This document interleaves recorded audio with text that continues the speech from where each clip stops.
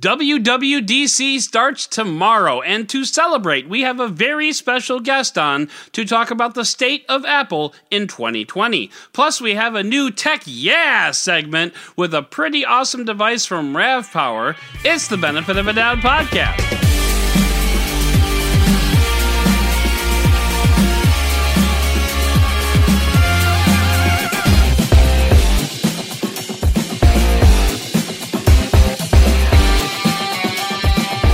Hello and welcome to the Benefit of a Doubt podcast. I'm your host, Adam Dowd, and this week we are taking a look at Apple and iOS in 2020. And to do that, we got a hold of the smartest guy in the room when it comes to talking Apple, Rene Ritchie. I'm thrilled to have him on as a guest to talk about all things Apple, but first we have to get to the news of the week.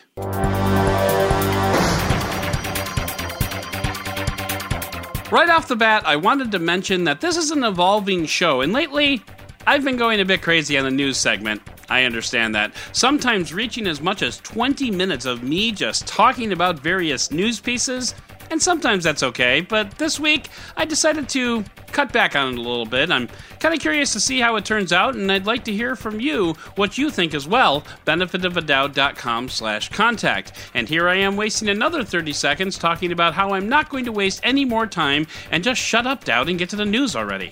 All right, fine. You jerk.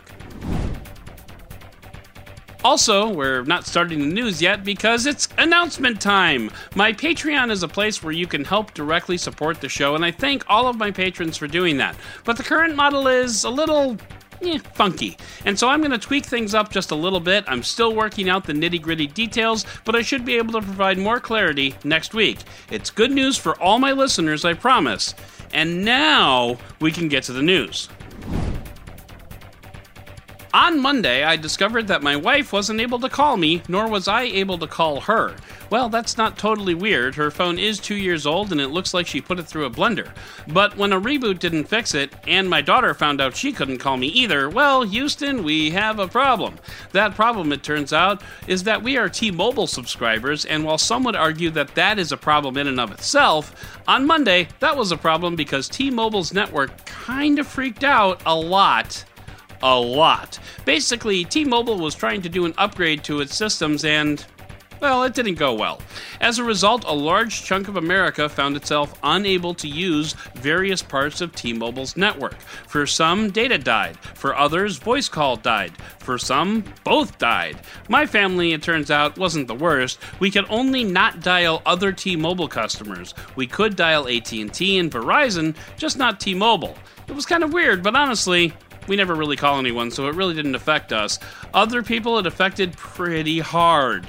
The outage was resolved by the end of Monday, so it could have been worse, but when T-Mobile's primary circuit failed, and then the backup failed, that doesn't give you a whole lot of confidence, especially if your bill still comes from Sprint. Last year, the United States put Huawei on the Entity List, which means that U.S. companies cannot work with Huawei pretty much at all. But this week, the Commerce Department rewrote the rules allowing U.S. companies to work with Huawei on setting standards for cellular communication. This is pretty important because Huawei is a leader in the 5G technology space right now, and Huawei will have a seat at the table when it comes to developing 5G standards. Now, American companies can sit with them, which is very, very important. CNBC explains standards like this, quote, "The reason we can go around the world and use Wi-Fi quite easily in most places is because industry bodies have worked out standards for the technology. These are technical specifications and other things that spell out how a technology works and allows different devices or systems around the world to work together." So, you can imagine it's also advantageous for 5G standards to also be global. This isn't really a win for anyone, though, certainly not for Huawei. If anything, it's a win for the US for getting a seat at the table in the first place through law, because Huawei gained their seat at the table by momentum and scale. So, as boring as all this is to you and me, it's actually critically important to that which we love, mobile technology. If you thought HTC was out of the mobile game, Well, you're not entirely wrong, as HTC debuted two mid-range smartphones for its home market of Taiwan this week. The Desire 20 Pro and the U20 5G smartphones are both coming to Taiwan shores, and even though the product pages are up on HTC's site, there's still no mention of pricing. Great, it's been so long, HTC forgot how to sell phones. The HTC U20 5G, and before you ask, no, HTC is absolutely not copying Samsung's 20 naming scheme, not at all, so just go mind your own damn business. Sorry.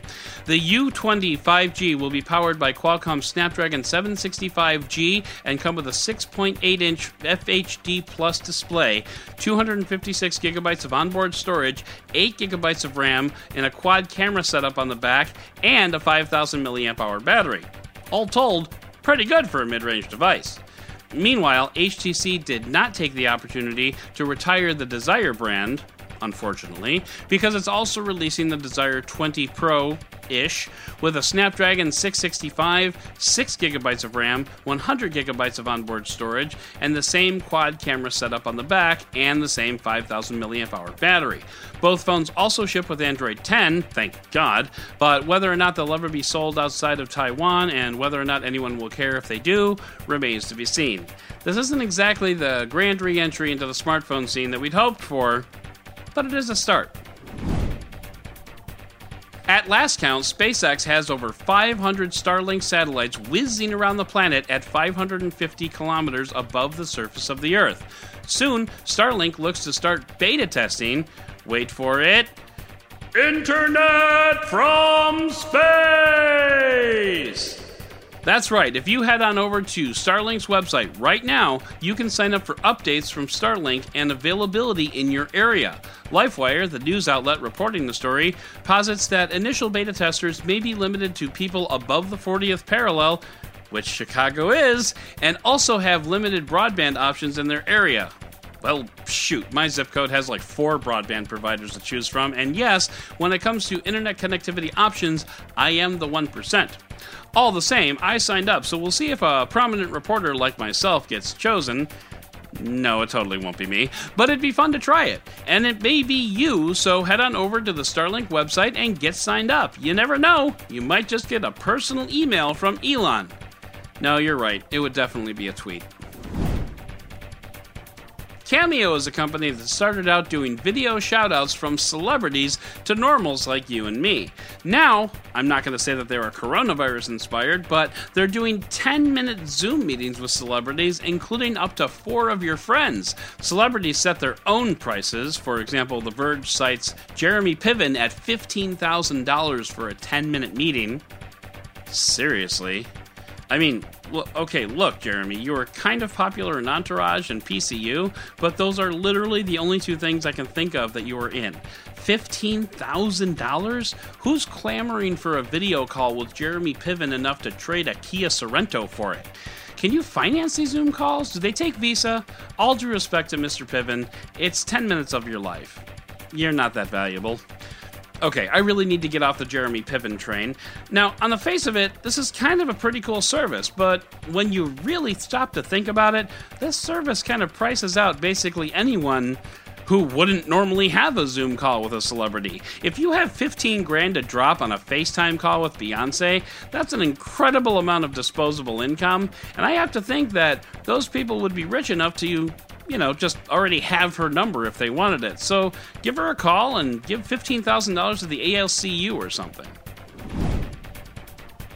Parallels is a virtualization software that allows you to run Windows apps on a Mac. This week, Parallels announced that they're tackling a new operating system, Baidu. No, I'm just kidding. It's Chrome OS. This is a big deal for a lot of people. Parallels, because they're tackling another set of customers, Google, because it's a big reason for people to start considering Chrome OS, and Microsoft, because let's be honest, what's the software that you think people will use Parallels for? Microsoft Office. And I know some of you might be thinking Google Docs, but come on, it's Google Docs compared to Microsoft Office. For individuals, Docs might be fine. I write my scripts in Docs, but for corporations, Office is pretty much the poo, and we all gotta take a big whiff. Anyway, this is also a win for people looking to buy $1,000 Chromebooks and makers of those Chromebooks. I've often said that there's no point in picking up a Chromebook with that much power because Chrome doesn't really have the apps to utilize them. Well, now with Parallels, we could be looking at Office or Adobe Creative Suite and more, and that's pretty awesome news. Maybe not good news for Google Docs, but awesome news all the same. This week, the makers of Basecamp released a new email service which costs $99 per year for some damn reason. They call it Hey! Hey is an email service that allows you to micromanage the hell out of your inbox, or inbox as they call it, IMBOX, and nobody should ever call it that. Basically, when a first-time emailer emails you, it sits in kind of email purgatory until you decide what to do with it. Once you dismiss it, every email from that sender is just gone. You can also categorize your emails as they come in, so they auto-filter from then on. The thing is, Gmail already does a lot of this. There's a difference in workflow, but it's basically the same, and Hey costs $100 per year. Fancy! I will not be getting the Hey email. My workflow works for me, and I kind of get what Hey is going for here, but it's been, 16 years since Gmail came out? By now, people have workflow that works for them, so good luck to you, Hey. I wish you all the best, but I'm sticking with Gmail. And speaking of Hey, everybody's getting on board the Apple's App Store sucks train. It started with the EU investigating anti-competitive practices from Apple. After that, Hey got an update rejected from Apple because Apple wanted to force it to use its payment system and give Apple its 30%. Well, we already know that Spotify hates Apple, and now Match Group, the makers of Tinder, and Epic Games, the maker of Fortnite, are joining the chorus calling out Apple for its anti-competitive BS. And for the record, I do think it's BS. Apple built a closed ecosystem that doesn't allow you to install software onto your phone or iPad without coming from the App Store. It's literally the only way to do it, and Apple is definitely taking advantage of that fact. But getting back to the outcry, Apple claims that it's, quote, leveling the playing field by charging everyone the same 30%. But it's also kind of not, because earlier this year, Amazon got a special deal for buying movies and books for less than that 30% cut. Apple isn't offering that to Hey, or Spotify, or pretty much anybody else, which rightly is what folks are mad about. Of course, if you listen to Spotify, Tinder, and especially Amazon, what all this means is, if you're wildly successful, you should be able to negotiate for less of an anal raping, which doesn't really help Joe Developer making an alarm clock app for 99 cents.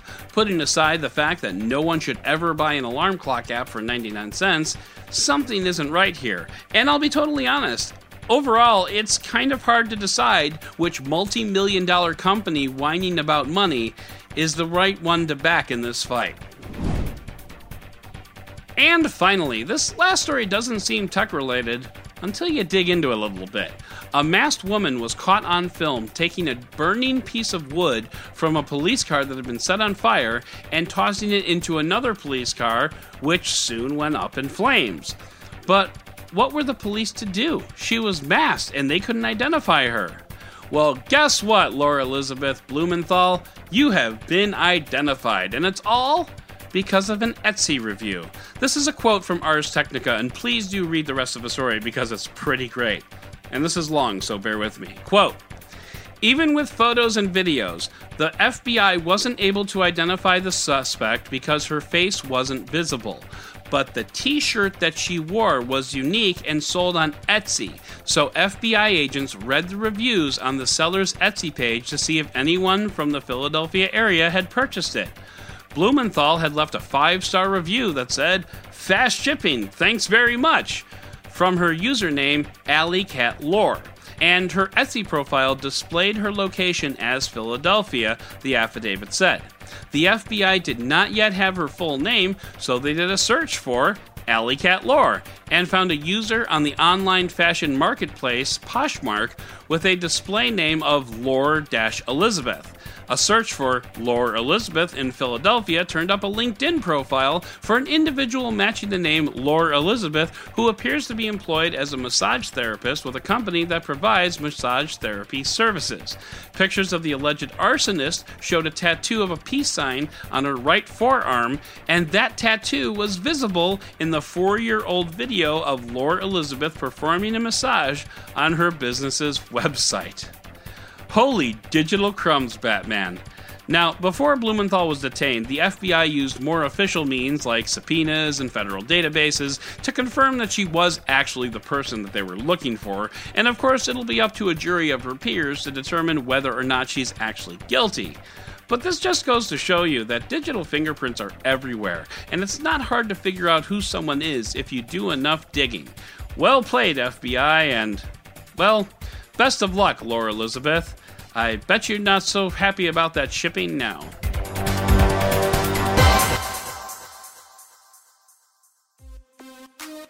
This week on the podcast, I want to talk about a battery that I picked up from RAV Power. It's a 20,000 milliamp hour battery pack capable of 80 watts of output through an AC power outlet. That's right, folks. You can charge your laptop, your camera, your Nintendo Switch, basically anything else off of this battery pack, which is just awesome. But I'm getting ahead of myself, so let's start from the beginning. Right off the bat, this battery pack is not svelte. It's about the size of a cup of coffee, but not like a normal cup of coffee, like a grande. It's like 6 inches tall with a 3-inch rounded square shape.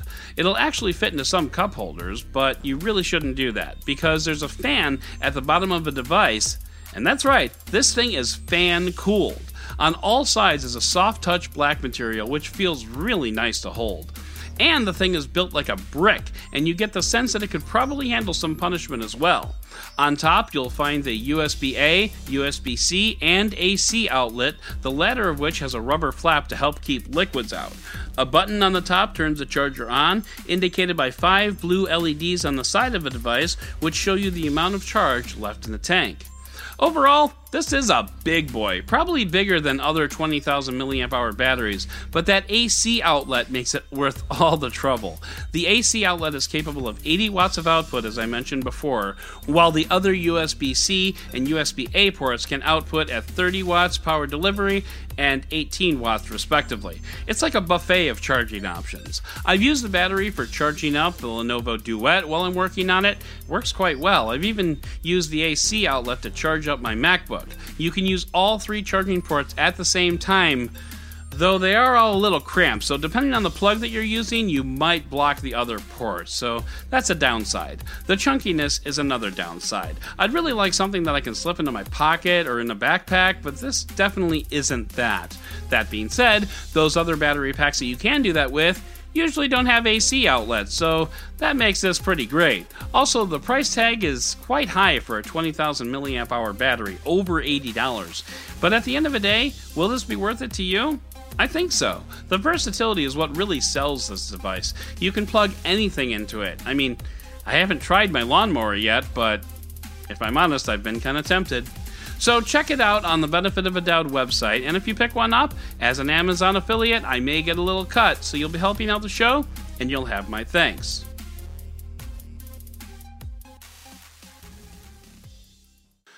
Rene Ritchie has been a fan of and journalist covering Apple for longer than I've been in this industry. When it comes to all things Apple, from Macs to iPhones, Rene is the go-to guy. So with WWDC coming up this next week, I invited him onto the show to talk about the state of iOS and Apple in 2020. And we had a good long conversation. So without further ado, here's Rene.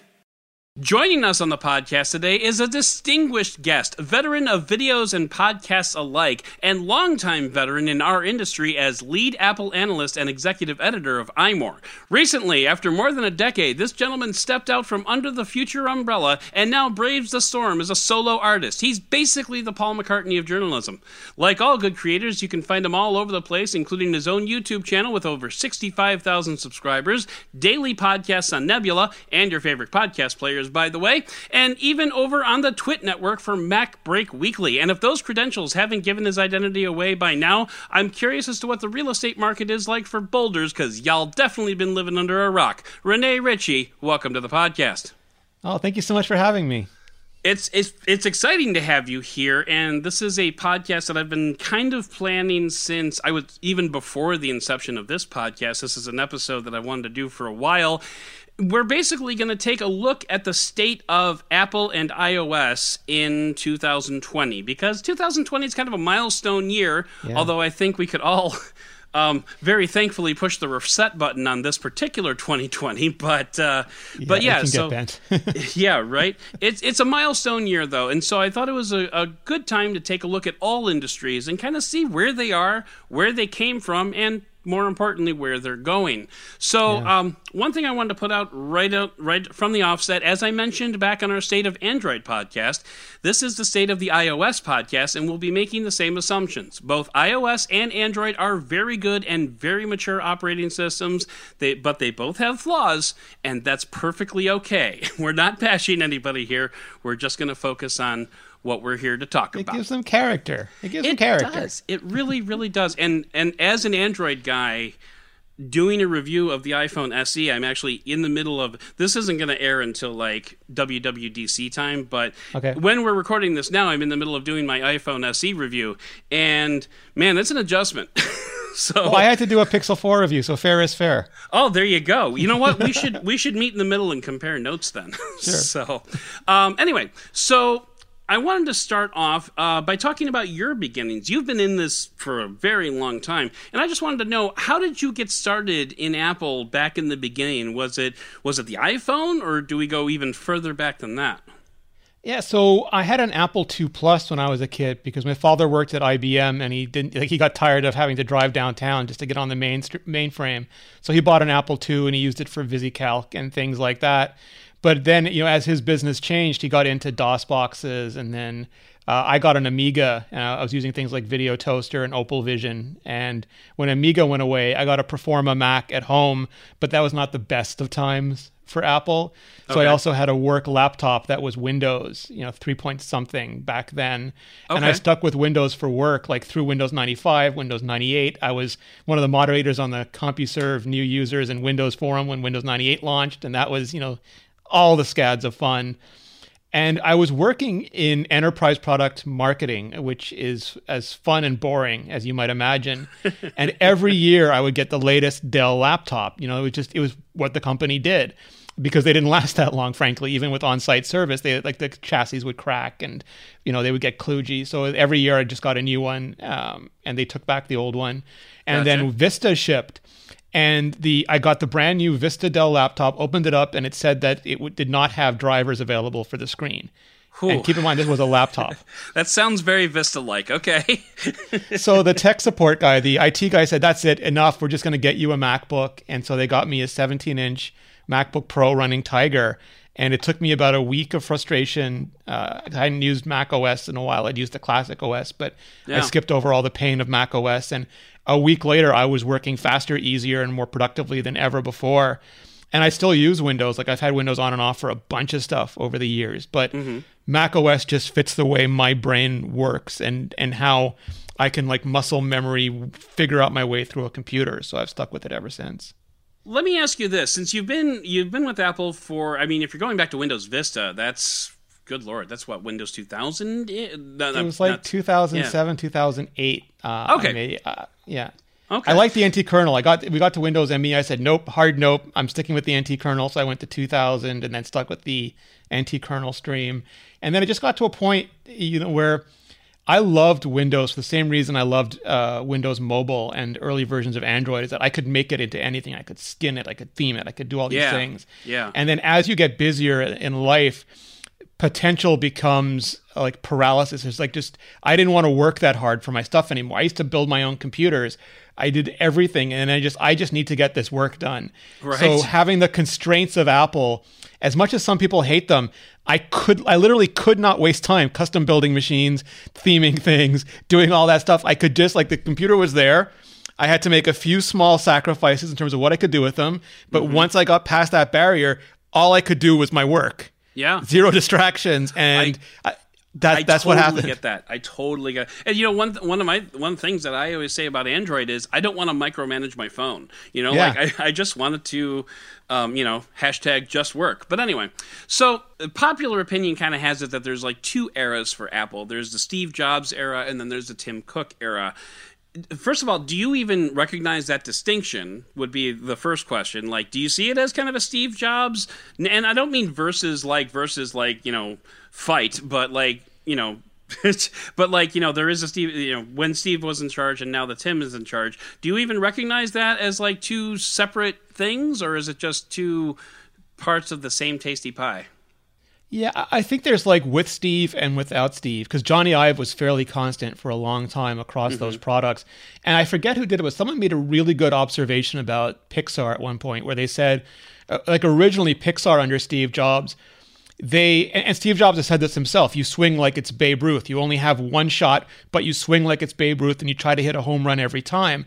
And the problem is once in a while you strike out. And we saw that with like the iPhone, the iPod Hi-Fi and Ping and Mobile Me. Like those things were, people forget Steve Jobs had some terrible products and there were some terrible bugs under Steve Jobs. Right. Where Tim Cook is more like Pixar under Disney, where there's more people involved, there's more consensus built, there's more harmony amongst the executive team, and maybe you don't hit those peaks of genius as frequently, although you arguably still once in a while, but you also don't have those, once in a while you do, but arguably less often do you have those massive misses. Everything is sort of normalized. And I think Steve might have helped Johnny avoid some of his bigger transgressions, like the infamous butterfly keyboard. I think 6 months into that, he would have been down there throwing that thing against the wall and saying, why doesn't it, it's a keyboard, why doesn't it work like a keyboard? Where today's Apple was more about what's wrong with it, can we fix it, can we, there was more discussion involved in it. But I think there's still, the guiding philosophy is still, we want to make products that change. Like there's this category of products, people really like them. What can we contribute to make these products better for people? Right. Perfect.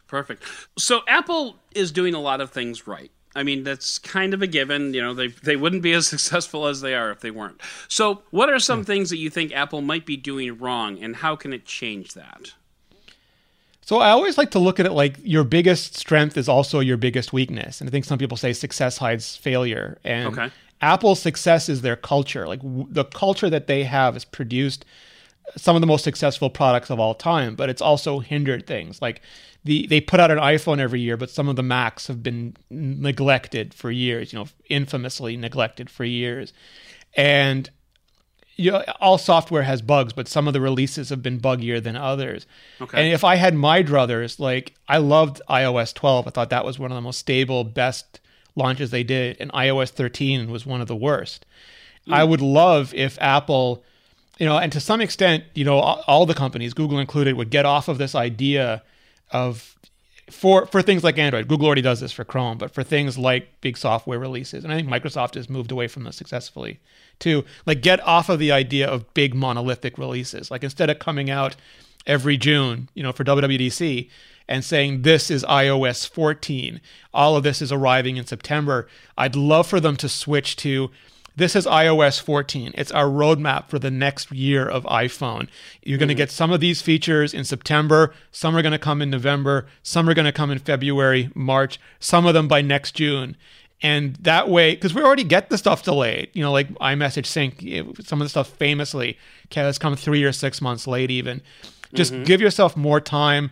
And I know it's competitive between Android and iOS, but for customers, that competitiveness is both good and bad because both of them ship agonizing flaws every year that if they would just, relax, and if something takes longer, take longer. They're both mature enough operating systems that would be great.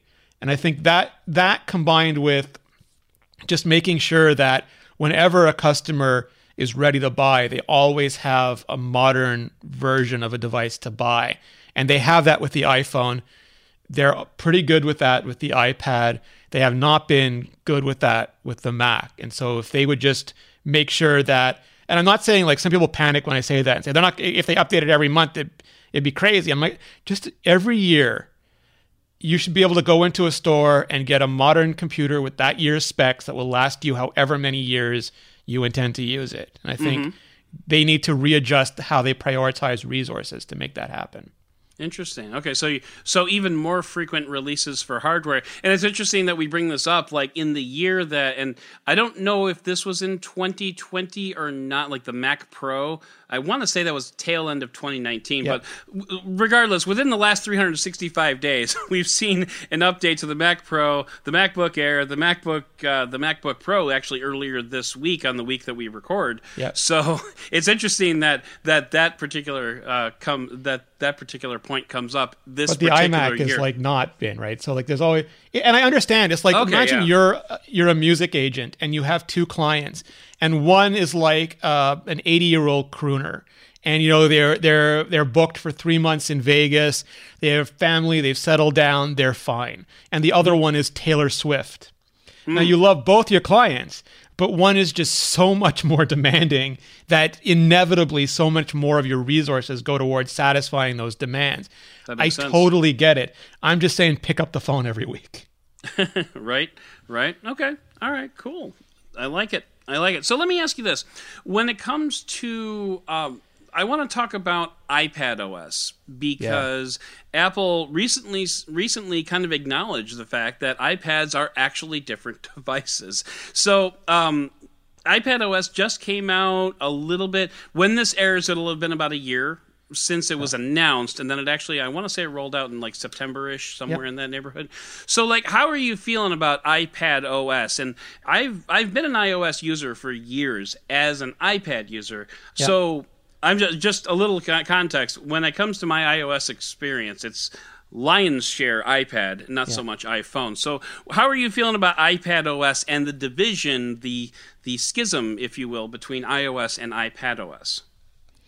Yeah, you know, it's really interesting to me because, and whether you consider this a blessing or a curse will depend on your point of view, but Apple is one of the very, very few companies that's managed to have successful phone, tablet, and wearable software. You know, Microsoft has struggled with that. Google has struggled with that.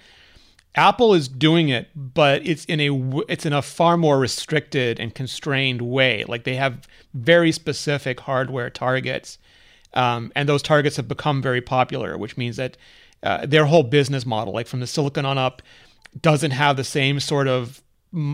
They can afford to do it. You know, it's really hard for a Qualcomm to afford to make all those chips, or for an operating system company to afford to make all that software. Apple has made a really good model for paying all that stuff down, but it did hold the iPad back in some ways because it was sort of, you know, an ancillary to the iPhone. Again, the iPhone is Taylor Swift, and it would get every couple of years some special attention. But I think there was more of a division for a long time within Apple that. When Steve Jobs announced the iPad, he said it was the most important device he ever made. And I think what he meant was that computers in all of their forms have really been just withheld by a small amount of people. Like the original punch cards, very, very few people could use that. Mainframes, very few people had access to those. Personal computers, when they were command line, that was a huge barrier to entry. And then we got graphical user interfaces and more people could use it. But still, the vast majority of people struggled with them. And I think he believed the iPad was finally approachable enough, accessible enough. It didn't make you feel like an idiot. You didn't have to struggle with the dexterity of a mouse. What you see is what you could touch, is what you could move. That I think he felt he finally made a computer for everybody. And yet, nerds have been super angry about it from the beginning because it eschewed the traditional file system. It eschewed mouses and cursor. They have a hard time because Apple made so few products for so many years, accepting that there would be products that weren't for them. That, you know, anytime, like I remember when the 12-inch MacBook came out, a lot of people I knew were like, it only has one port. Look at all the stupid dongles I have. And I'd be like, no, they make the MacBook Pro for you. Just because this is new and shiny doesn't mean you have to buy it. Right. Buy a MacBook Pro. Everyone will be happier. And I think the iPad suffered from that too. And we see that now. We see people who've just been desperate to use it like a traditional computer being incredibly noisy, like the power users, incredibly noisy on Twitter and in reviews, because reviews have come to be dominated by tech nerds, not by the people who actually buy the stuff in vast majority. So I think there was a huge divide within Apple about keeping the iPad as the device for everyone, that a child, that a senior citizen who'd never used a computer before, that anybody could pick up and understand, and also letting it mature so that people who had higher affinity for computers could access the incredible power that Apple's Silicon team was putting in there, and the amazing displays that their display team, like, it was top-notch hardware being used for things that like basically locking out traditional computer users.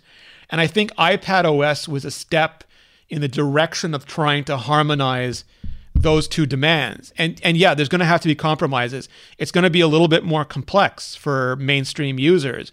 And maybe they won't notice, but maybe it'll make it a little harder to use. And it's still going to be a little bit restrictive for power users. And maybe they'll have workarounds, but they'll still feel like, I can't just open up Terminal, or I can't just open up Command Line. Right. And why can't I have this? Like, why can't I install my both sides are going to feel a little discomfort. If Apple screws this up, they'll both feel alienated, and the iPad's popularity will plummet. But if they do it right, I think even more than something like the Surface, it'll be a device that appeals to both the higher end of mainstream users and not the lower end of pros, but the types of activities that pros engage in that aren't like gaming rig or workstation requiring activities. Right. So let me ask you this: how do you feel about the adoption of the mouse interface with the iPad? It seems like it's kind of a departure from that whole anybody can pick it up and use it. I think Apple has been trying for a decade to get past some of the traditional computer science cruft, like things like traditional file systems, which are not very human, and things like mouse and pointers, which are better than command lines, but aren't perfect for everybody, and they haven't been able to. Marco Arment famously said with the original version of Overcast, he tried so hard not to have a setting screen, ended up making the app 100 times more complicated than if he just added a setting screen. And I think Apple faced that. They tried so hard not to have a file system. They made it so much harder than just adding a file system. Right. And they tried so hard to come up with all these ways to do more advanced, more productive text selection. And it's so much harder than just adding trackpad support. And I think now they're realizing that there are some things that traditional computers are better at, even when it's like Steve Jobs refused to allow arrow keys on the original Mac because he knew that developers would take the path of least resistance and just port their arrow key apps over. And he wanted to force people to use a mouse. Right. And Apple wanted to force people to use multi-touch. But it's been 10 years. You can give us a mouse or a trackpad now. Right. And I'm super happy they did that in a way that wasn't just bolting on the Mac version. They're trying to do a version of the trackpad that's native to iOS. That's very true. So I want to talk about watchOS because in this reviewer's opinion, having very rarely used an iPhone over the last 5, 6, 7 years, Apple Watch, in my opinion, is like one of the best wearables that you can get these days. Now, it too has some flaws, like that grid of icons, which I admit I kind of liked when they first came out with it, but now that I've actually looked at it, But even so, just in the way it does health tracking, in the way it kind of gamifies getting you to fill those circles, and in the way that it can actually save lives with EEG settings, and with the way that it's really focused on health. I'm just kind of wondering what's next for Apple in terms of the Apple Watch. So the Apple Watch is super interesting to me because when I first heard rumors about it, I just thought the killer feature has got to be convenience. Going back to that analogy, my father got an Apple II so he wouldn't have to go use the mainframe. And for years, I didn't always, but I could run iMore from my iPhone, so I didn't have to go running back to my Mac. Mm-hmm. And the Apple Watch, I just wanted it to do a few critical, brief things well enough that I didn't even have to go reach or find my iPhone. And it's done that for me with especially notifications. I don't like all the digital, turn off your social networks, give yourself limits. That to me is managing your phone again. I hate that stuff. Or people who get an old phone or take stuff off their phones. I hate all of that. But I love that I can have an Apple Watch on, and if you send me a DM, for example, I can tap on it, but I have zero ability to then spend the next 20 minutes browsing Twitter. Or if I get a message, I can answer it, but I'm not going to end up watching YouTube videos for an hour. So I love that it gave me the important stuff without letting me lose myself in it. And it had other stuff like biometric authentication for Apple Pay and for, other things. And the fitness stuff, originally they just had the heart rate monitor to give accurate calorie counts for the Activities app. Yeah. But they started noticing the data they were getting from it, and they started talking to customers, and they realized that they could do all of this health stuff. And luckily, maybe fortuitously, the executive in charge of Apple Watch, Jeff Williams, was also in charge of health initiatives, and they dovetailed so perfectly together. And they started adding things exactly like what you said: low, high, and irregular heart rate warnings, electrocardiograms, fall detection. And I've had a friend of mine fell down her stairs, and the fall detection went off, and she was hurt. So it was, those kinds of things literally save lives. And immediately people go, well, PCs and phones save lives. And yes, totally. But they do that by using their normal features. The watch has features especially designed to save lives. And because you wear it all the time, even if you're in an accident and your phone is knocked away from you, a bunch of different stuff happens, or like the phone's not on you, so it can't read your heart rate. For whatever for a bunch of very specific reasons, the watches just really adapt at it. And I think Apple, it was hard to make the Apple Watch. When you look at some of the watches that came before and after it, either they did much less or they were way bigger. Right. And Apple's been sort of keeping the same size, but adding features to it. Like, in the beginning, it didn't have apps on the device. Now it does. Didn't have an app store on the device. Now it does. Didn't have its own LTE connection. Now it's halfway towards an LTE connection. Wasn't always on. Now it has an always on display. And I think they keep adding that. And my hope is that the Apple Watch becomes a fully independent device that keeps increasing its health sensors, its health abilities, but it becomes independent enough that you no longer have to own an iPhone to use it. You'll still get extra benefits like the health app, the activity app, and all the continuity features if you do own an iPhone. It's like the best experience possible. Right. But especially with the lower end models, just everyone will have access to that kind of technology if they need it. Right. Awesome. So I know we're kind of running short on time here, and I don't want to keep you very much longer, but this isn't, and one of the problems that I've run into with the state of podcasts is just trying to cover everything. Of course. I wonder if you could just give me a few thoughts on privacy, and specifically Apple's stance on privacy and beating the wardrobe, the privacy war drum, as I like to call it. Yeah, for sure. So it depends entirely on the person. Like, so my whole thing on this is just tell me, like, be honest with me. Tell me what you're going to do and make it a fair deal. So Apple's business model is such that they give you a shiny box, you give them money. And that's pretty much the transaction. It's like going out on a date and you both pay for your own food. You both go Dutch. There's very little expectations. With some other companies, and I will put Google and Facebook in this box, you go out for dinner, they buy you a lobster, and then you're never sure if they're leering at you afterwards. And sometimes you don't care because you got a lobster. It's great. Other times you're like, what are they expecting from me? I'm really uncomfortable now. And different people will have either those two reactions or somewhere in between. I might argue that our data is so valuable. I mean, we have multi-billion-dollar companies that are willing to pay anything to get our data. We're sort of being ripped off. Like, I think it's nice that Facebook and Google, and even Apple and some other companies to some extent give us free services. I think an argument could be made that they should be paying us at this point. I know other people have talked about this, but there should be a customer dividend where if you're all in on Google or all in on Facebook, not only are the services free, but whatever profit they make that year, some portion of that gets paid out. Viva la revolution! Okay, awesome. Yeah, absolutely. And I do like that we have choice. Like, I think it's super important that we have companies with different business models. They should all just be I'm not offended if you tell me you're taking my data in exchange for a service. I don't need to be gaslit. Just make me an honest deal, and more often than not, I'll shake your hand. Right. Well, that's fair. Or actually, if coronavirus has taught me anything, hashtag team fist bump. So anyway. Yes. Elbow bump. So final question for you. Where does Apple need to go from here? And what I mean is, like, what should Apple's ultimate goal be? Should it be more market share? Should it be the next billion? Should it be ARM processors? Should it be something else? What's Apple's goal here? It just, I mean, more and bigger, I suppose, but like a little bit more focused than that, I suppose. Yeah, so I think Apple has some decisions it needs to make. So like based on their culture and the way they develop products, they're hitting walls in terms of how much they can put out every year or how much quality stuff they can put out every year. And changing the company would affect what they're putting out, but so will continue to try to scale it at the same rate. Like you can't just keep adding things forever without making the architectural changes. I just mean organizationally to support it. So I think that's, and they have gotten rid of some products, and I complain about these two, like routers, they stopped making displays for a while. But I think they have to make a choice of just, if they want to stick with the same company structure, how many high quality products can they really make?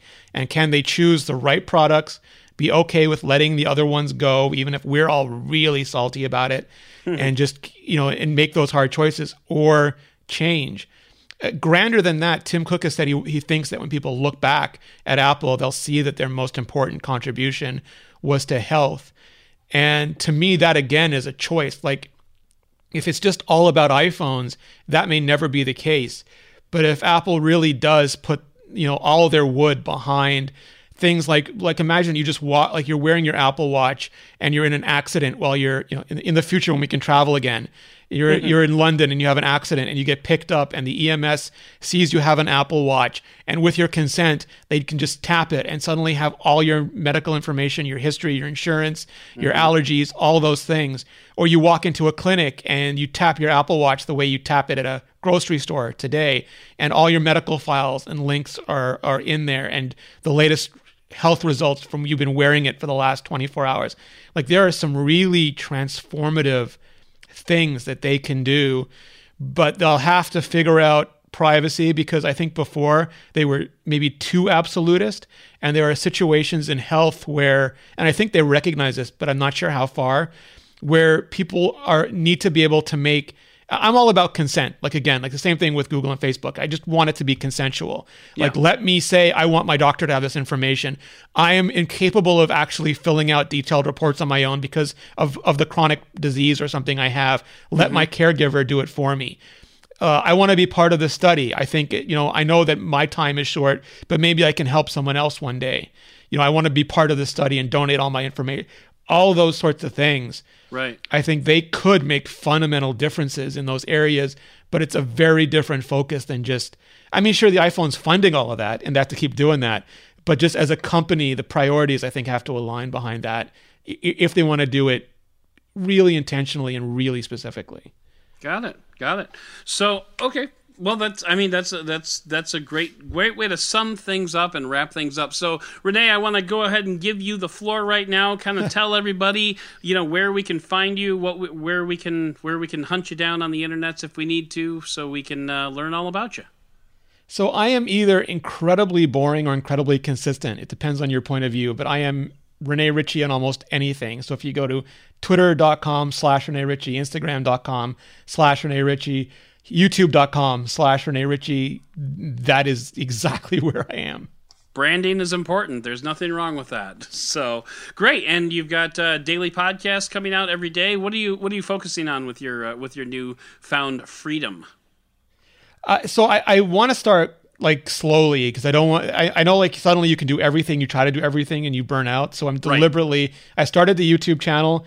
I try to do a video almost every day. I usually average about 4 a week. Okay. Though the audio from those videos goes up in the podcast feed. I do one more traditional podcast a week, and that goes up as a bonus podcast, usually on Mondays. That's typically like a very themed interview. Like I had iJustine and Ray Zahab on recently. I'm going to have Walt Mossberg on and John Gruber on soon. Awesome. So that's more industry chit chat. Yeah. And then I'm not sure from there. Like I'm really into camera stuff. So one day I'd like to do, like, I tell myself I'd like to do documentaries and stuff, but I don't know if that'll ever be feasible. So I keep that as sort of like a dream in my back pocket while I do the almost daily videos. Nice.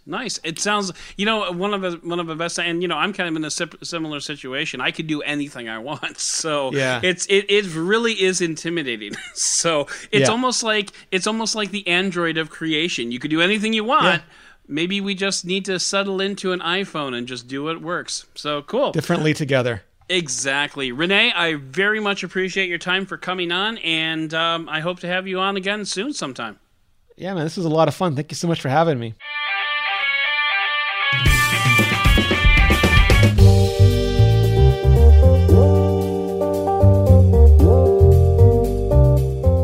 So that's going to do it for this episode. I would like to thank Renee Ritchie for coming on and learning us all about Apple. I'd also like to thank co-producer Cliff for all of his hard work, but most importantly, I'd like to thank you for listening and for giving me the benefit of the doubt.